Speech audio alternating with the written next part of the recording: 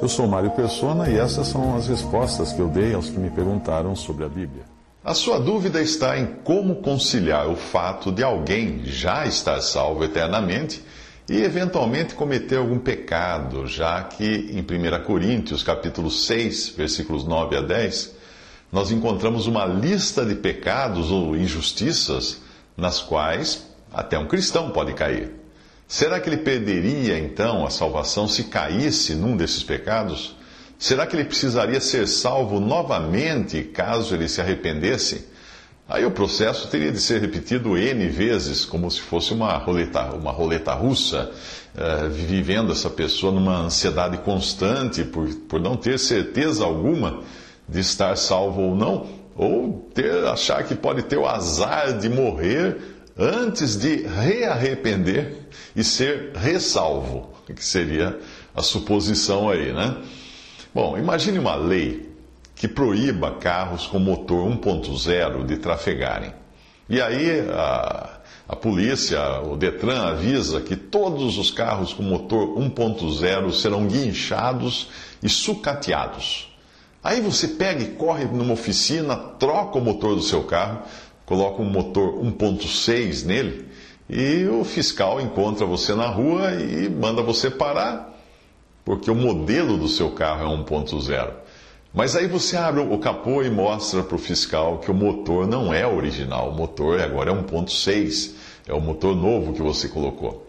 Aí o que o fiscal faz? Ele vai liberar o seu veículo. Um motor 1.6... ele poderia até ter momentos em que ele se comportaria como um motor 1.0, por uma falha mecânica ou por combustível ruim. Mas seria sempre algo momentâneo, não seria algo da natureza do motor.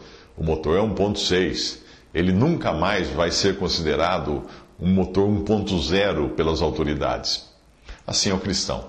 Circunstancialmente, ele pode até vir a falhar e a praticar injustiças, dependendo do combustível que ele está usando. Mas posicionalmente, ele já está em outra categoria. Uma melhor tradução de 1 Coríntios seria assim: ou não sabeis que os injustos não herdarão o reino de Deus? Não vos enganeis, nem impuros, nem idólatras, nem adúlteros, nem efeminados, nem sodomitas, nem ladrões, nem avarentos, nem bêbados, nem maldizentes, nem roubadores herdarão o reino de Deus. Tais fostes alguns de vós, mas vós vos lavastes, mas fostes santificados, mas fostes justificados em o nome do Senhor Jesus Cristo e no Espírito do nosso Deus. 1 Coríntios 6, de 9 a 11. Às vezes eu me pego fazendo alguma coisa contrária à vontade de Deus, e aí eu digo para mim mesmo: Mário, você não é assim. Exatamente. Eu era assim, mas agora eu não sou mais assim. Porque em Cristo eu sou nova criação. O que antes me caracterizava era um motor condenado, mas agora eu tenho em mim um motor aprovado. Embora a lataria continue a mesma coisa, né?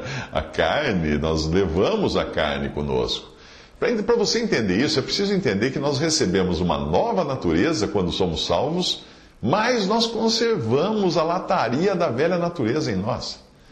Se alguém está em Cristo, é nova criação.